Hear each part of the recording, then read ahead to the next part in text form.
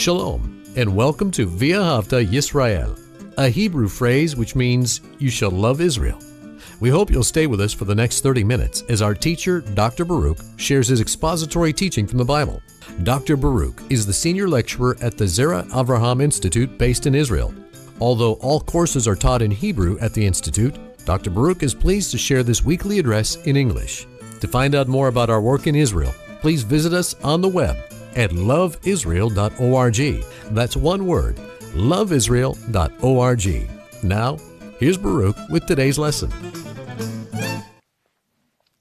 Last week, we began a difficult chapter 15 in the book of Leviticus, and we dealt with discharges that primarily came from men.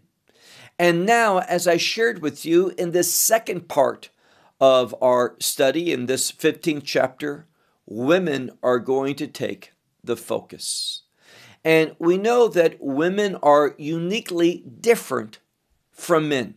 Despite the deceit, the lies, the falsehoods of society, there is a difference between men and women. And this difference is obvious. And we know that women, not men, have what's known as a customary time of impurity each month, a woman who is in the childbearing years. Now, we need to learn some words. And the first word that I want you to learn is the word nida. This word nida speaks to a woman who is menstruating. Now, there's a second word we need to learn, and we encountered this word last week in regard to a male that has a discharge, and that is the word zav. But we're dealing with females this week, so it would be the term in the feminine, which is zava. What is the difference between a nida and a zava? For the most part, we're dealing with a blood discharge from that particular organ of a woman. And we know that that can happen as it normally does during that monthly time, or what happens when it goes longer than the normal period, or at a different time of the month and a unique time. This can show health problems. And therefore, these things, blood in general, must always be dealt with in a specific way. Blood has great significance. Blood has a message. And therefore, because a woman is issuing forth blood, there are rules. This renders her impure. If it's the customary time, nida. If it's a time beyond that customary time or at a different time, then she's called a zava. And we're going to study why this is important, what the rules are according to the Torah. And let me say before we begin our study that this is most significant in the Jewish community today. There's another phrase that I'm going to say to you in Hebrew. It's called Taharat HaMishpacha. What is that? The purification of the family. And it's interesting, although we call it the purification of the family, who is responsible? The woman. She has great influence in her family. And therefore, it's her keeping these laws that have an impact, a great influence upon her family's spiritual condition. Whether that family is going to be blessed by God or whether that family will not be blessed by God. So we have this term, Taharat HaMishpacha, family purity, and it deals with what must be done. And let me simply say that we're going to, for the sake of this study, focus upon what the Bible says. Because today, remember, without a temple, the law cannot be observed in the full measure of the law. And therefore, what we have in Judaism is rabbinical law that is enforced. That's what Orthodox Judaism follows. Well, we're not under Orthodox Judaism. And therefore, for the most part, we're not going to deal with what Orthodox Judaism says in regard to this issue. But be assured, it is highly significant. It impacts that family relationship, especially between the husband and the wife, and that time of intimacy. It's regulated by these laws, but they do not follow the biblical laws. They follow rabbinical laws today that are very different. For example, I shared with you the term nida, a woman who enters into that monthly cycle where she is menstruating. Well, today under Jewish law, there is no nida. Everything is rendered as a zava, which is more strict. The time of separation is longer. What must be done to be brought back into the community is different. So be very much aware that there is a significant difference in how it's observed today under rabbinical law compared to what we read in this passage, where primarily we learn the biblical law in regard to this issue. So with that said, let's begin. Take out your Bible. Look with me to Leviticus chapter 15, and we're going to begin in verse 19. Leviticus chapter 15 and verse 19. And a woman, that there shall be a flow, a discharge. And here it is, a discharge of blood, the Hebrew word dam. So she has a discharge of blood.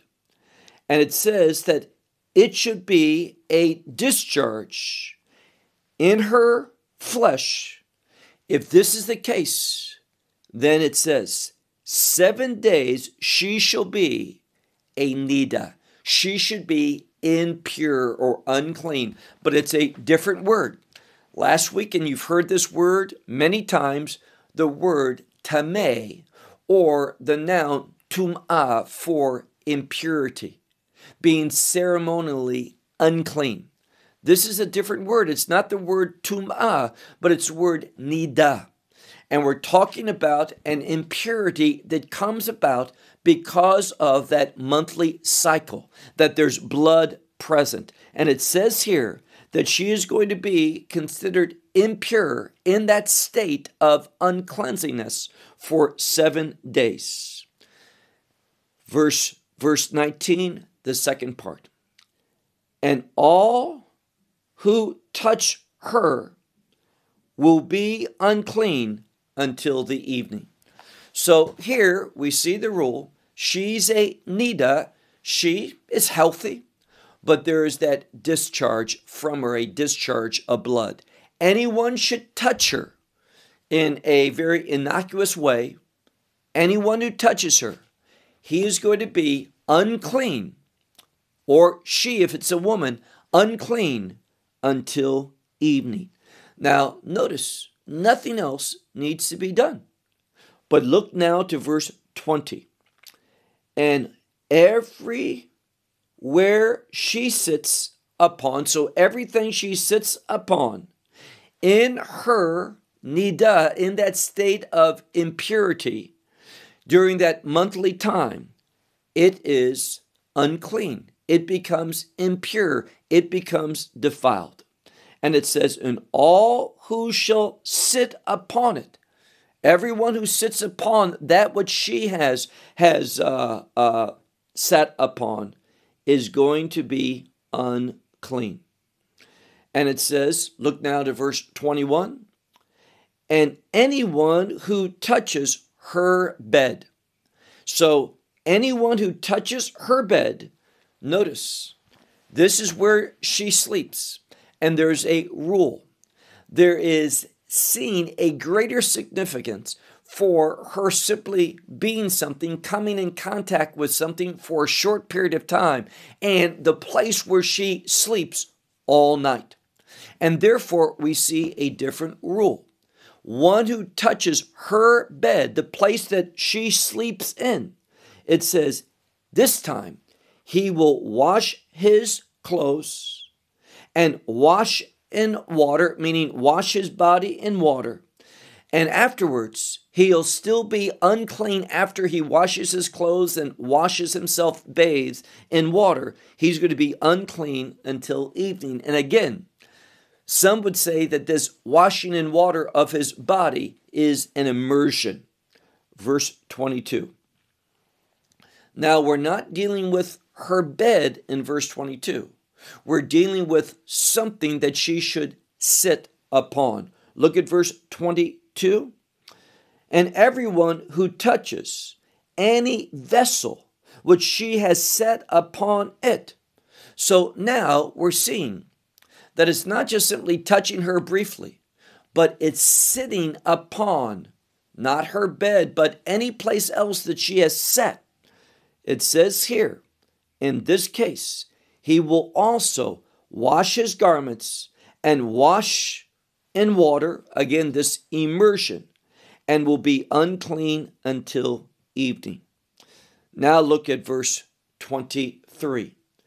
It says, and if upon the bed he or upon a vessel that he sits upon it and touches it, he will be unclean until evening. Now here, notice, it's talking about the bed, hamishkaf, or upon a vessel.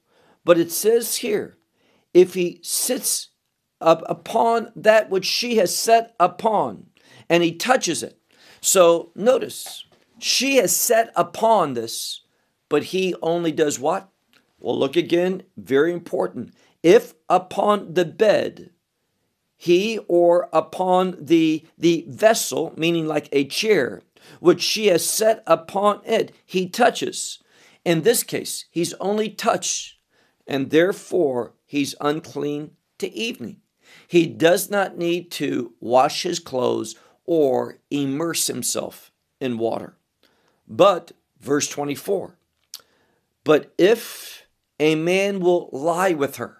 So now we have a situation that she's in that customary time of impurity, and he lies, this term lies, he has relations with her in intimacy, that sexual relation. Verse 24, and if a man shall lie with her, and it shall be that her impurity, what she is now upon him. And because he lied with her, he touched her, but it's not simply an innocuous touching, but he lied with her sexually. Therefore, the same situation that she's in, he enters into, because it says here, and impure or unclean or defiled, however you translate the word tameh, 7 days. And notice, every bed which he will lie upon it will be unclean. So he becomes, because he lied with her, he becomes in the same category, the same situation of impurity, just like her. That's a different from just laying on the bed that she was in or touching it, different, or sitting in a chair that she sat in. Different rules depending upon the situation. Now look at verse 25. A woman that has a flow that flows, a discharge that is discharging of blood. But notice, there's a change. It is not simply during that normal time of impurity each month, but it says here, Yamim Rabim. What's the implication here? Many days. And we are told by the sages, it means many days beyond the normal amount of time. So if you have a normal menstruation for 5 days, 6 days, now we're talking something that is significantly beyond that. 7 days, 8 days, 10 days. This is what this verse is speaking of. Look again at verse 25. A woman that her flow flows, and it's a flow of blood many days. And then it says, and not the time of her being nida. So it's not the normal time of her menstruation, or that it flows beyond. So she can have something that is a discharge of blood, not any way related to that time, that monthly time. Or it can be beyond, meaning, and I've spoke of that just a moment ago, instead of being the normal 5 or 6 days, it's 8, 9, 10, 12 days. So it's an extension. It doesn't end like it normally ends. It continues on, or at an entirely different time of the month. In either situation, she's changed. She's no longer seen as Nida, but she's seen as Zava.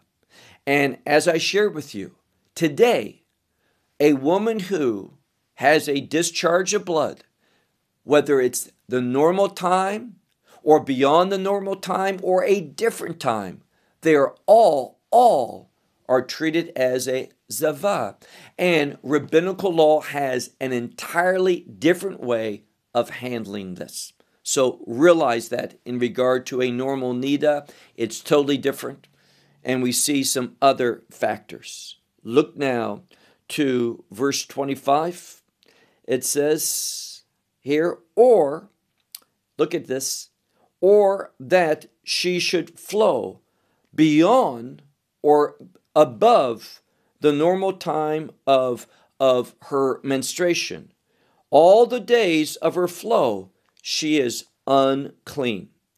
And she's going to be treated, that's the same law, even though it's a different circumstance. She is going to be treated as the days of her normal nida, her normal menstruation. She is impure. So the way it's handled is the same way according to the Torah, the same way, whether it's the normal time or not. Now, there's going to be a degree of an exception here in a moment that we're going to deal with. But here, so far, it simply says, as the days of her normal menstruation, so is she. She's impure, and one should treat her in that way, meaning all those laws that we've dealt with from verses 19 through verse 25, they apply to her in any of these three categories. And what are the three categories? The normal time, beyond the normal time, or a totally different time, not at all associated with the normal time. Verse 26.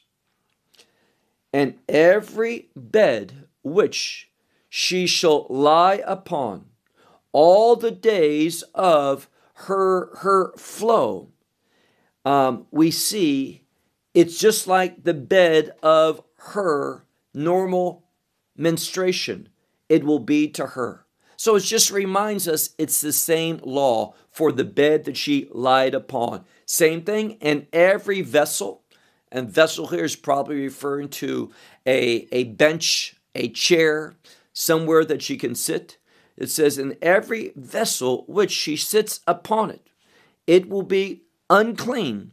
It's as the impurity, the uncleanliness, the defilement of her as a nida, so no change. Verse 27. And everyone that touches them, whatever these things are, if they touch it, they will be impure. But notice, if they touch it in this case, there's a difference.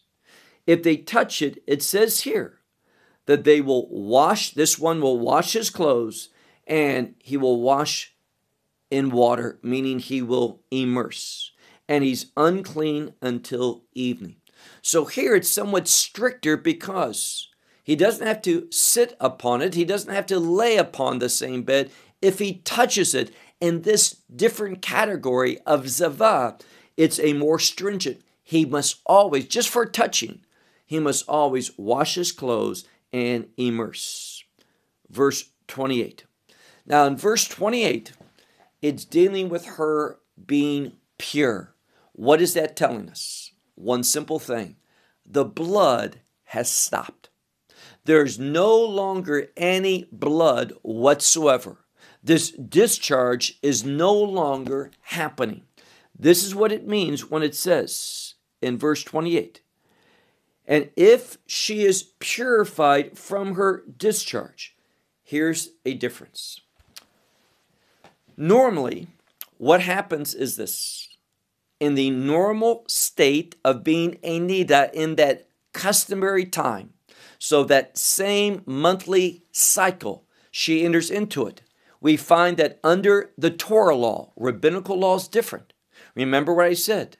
Rabbinical law today, everyone is a zava. It's treated this way.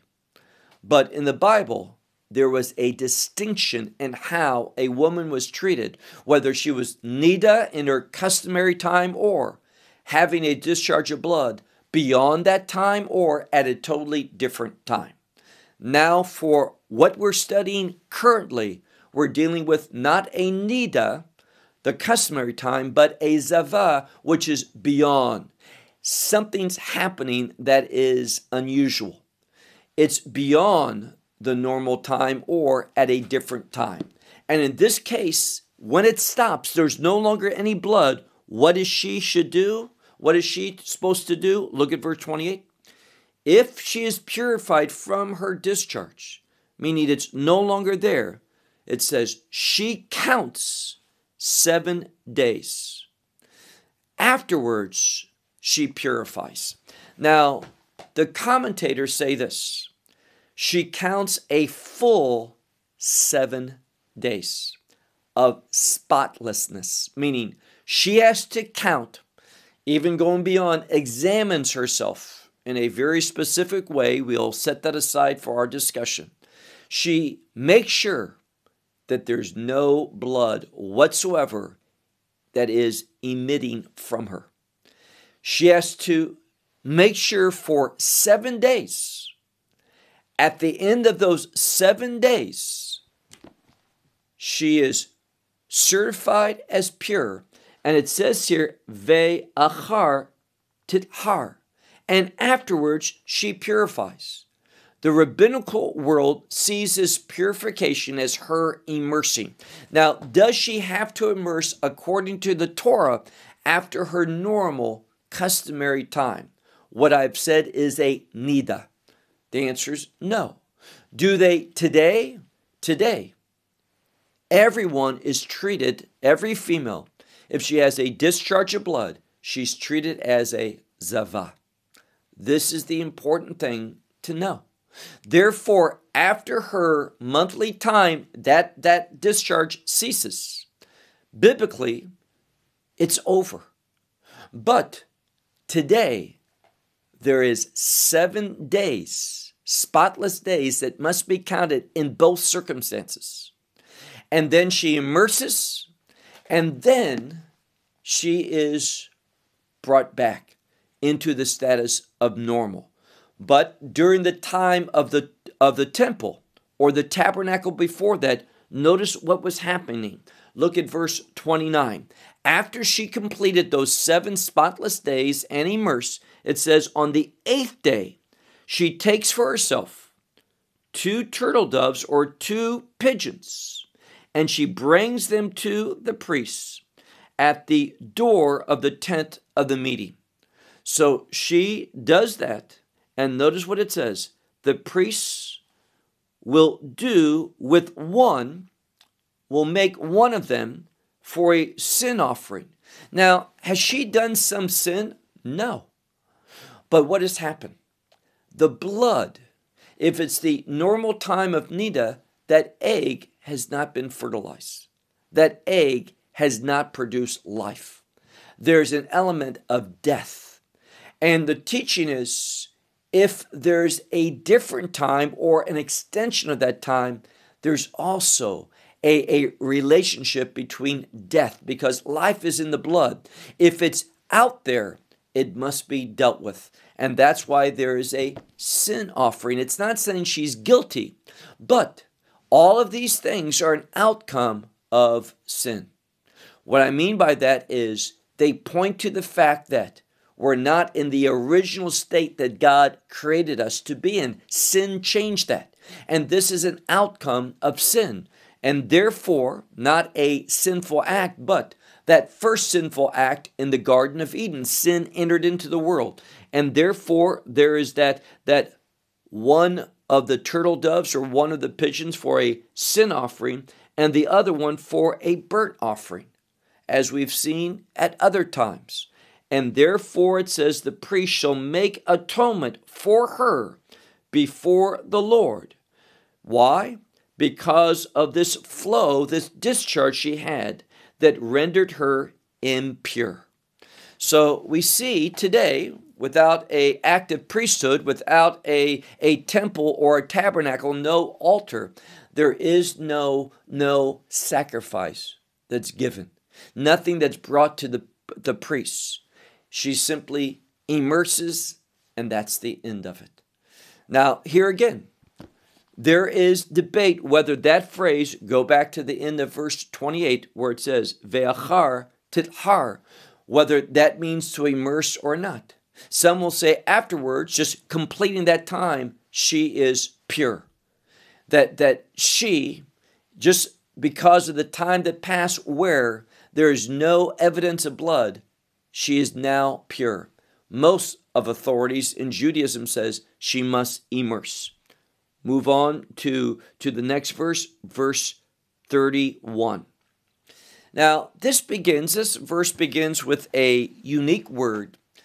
It's the same word for a crown or a diadem that would set upon a king's head, or a special head covering for the high priest.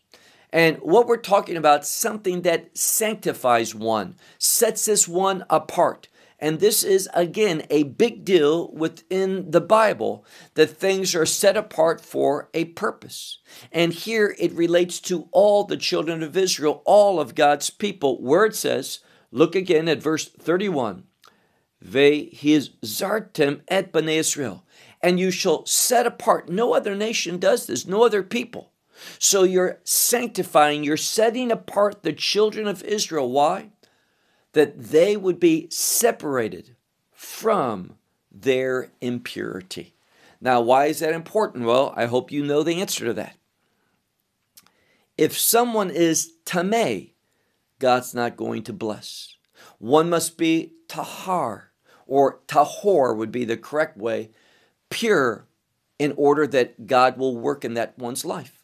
So God wants to set apart the children of Israel in order that he blesses them, and this blessing, this uniqueness that comes upon them is going to be for a witness, that they can see, the nation sees that God makes a distinction, and the implication is that nations would want to join with Israel to become part of a blessed people.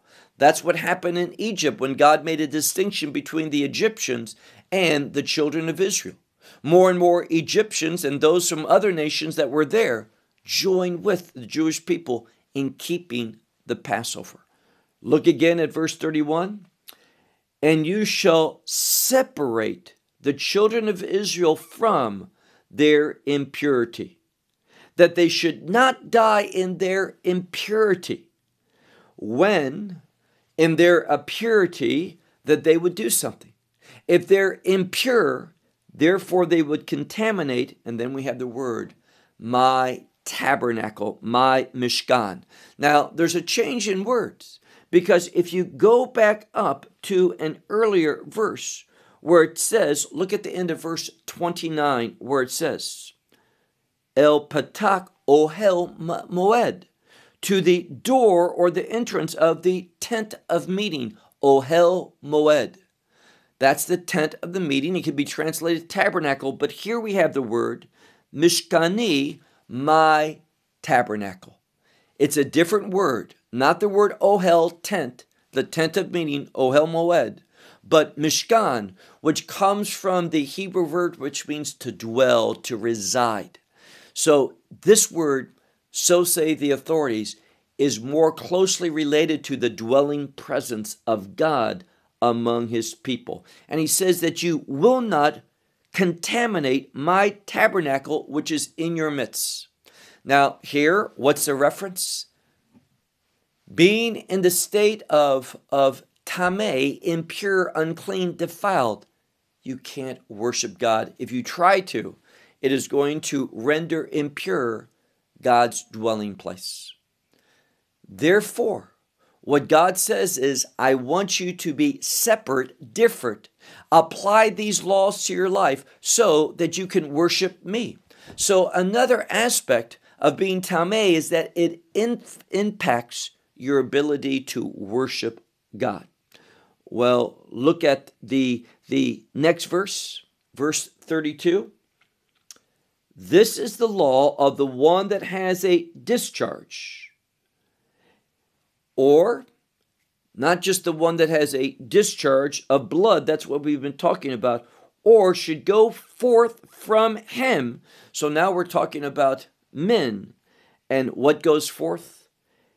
Semen that can make impure this situation, whether the tabernacle, whatever. It deals with impurity, this discharge of that fluid. So again, we're dealing with both, whether it's a discharge of blood or of semen, whatever it is. This is how it must be handled. And this is true, it says here, in order that there's not a contamination of the tabernacle. Last verse, and we'll be done. We have another word that is introduced, this word, dava. Dava usually is referred to a woman who is ill, but ill in a specific way. She has that discharge. So this is true for a woman that's having a discharge of whatever type it might be that renders her impure. And it's also for one that has a discharge of some discharge. And notice it says whether it be for a male or a female. So these are the laws for both male and female that should have a discharge from their body. And it's also for a man, these laws, that will lie with her in her state of being impure. So what we've seen in chapter 15, an entire chapter dedicated to this issue. And again, I realize that it's not pleasant talking about these things, but again, it's the Word of God. And therefore, we want to be disciplined. We want to study all of God's Word and learn these principles because they can be applied to other areas in our life. For example, are there other things that can render us impure, that can contaminate us spiritually? Absolutely. What goes into our bodies through our eyes or through our ears, those things that we see and hear. When we look at things, we ought not see something that is not edifying, but quite the contrary, that which is contaminating from a spiritual standpoint. That can impact our family. That can impact our worship. It can impact God's willingness to work in our life to bless us. So these things have a lot of application towards them. And that's why it's important to learn from them. Well, I'll close with that. Until next time, and by the way, next week we begin chapter 16, and that entire chapter is about one day, and that is Yom HaKippurim, the Day of Atonement, literally the Day of Atonement. We'll talk more about that term and that day's significance next week when we meet together for Midnight from Jerusalem. Until then, Shalom from Israel. Well, we hope you will benefit from today's message and share it with others. Please plan to join us each week at this time and on this channel for our broadcast of loveisrael.org. Again, to find out more about us, please visit our website, loveisrael.org. There you will find articles and numerous other lectures by Baruch. These teachings are in video form. You may download them or watch them in streaming video.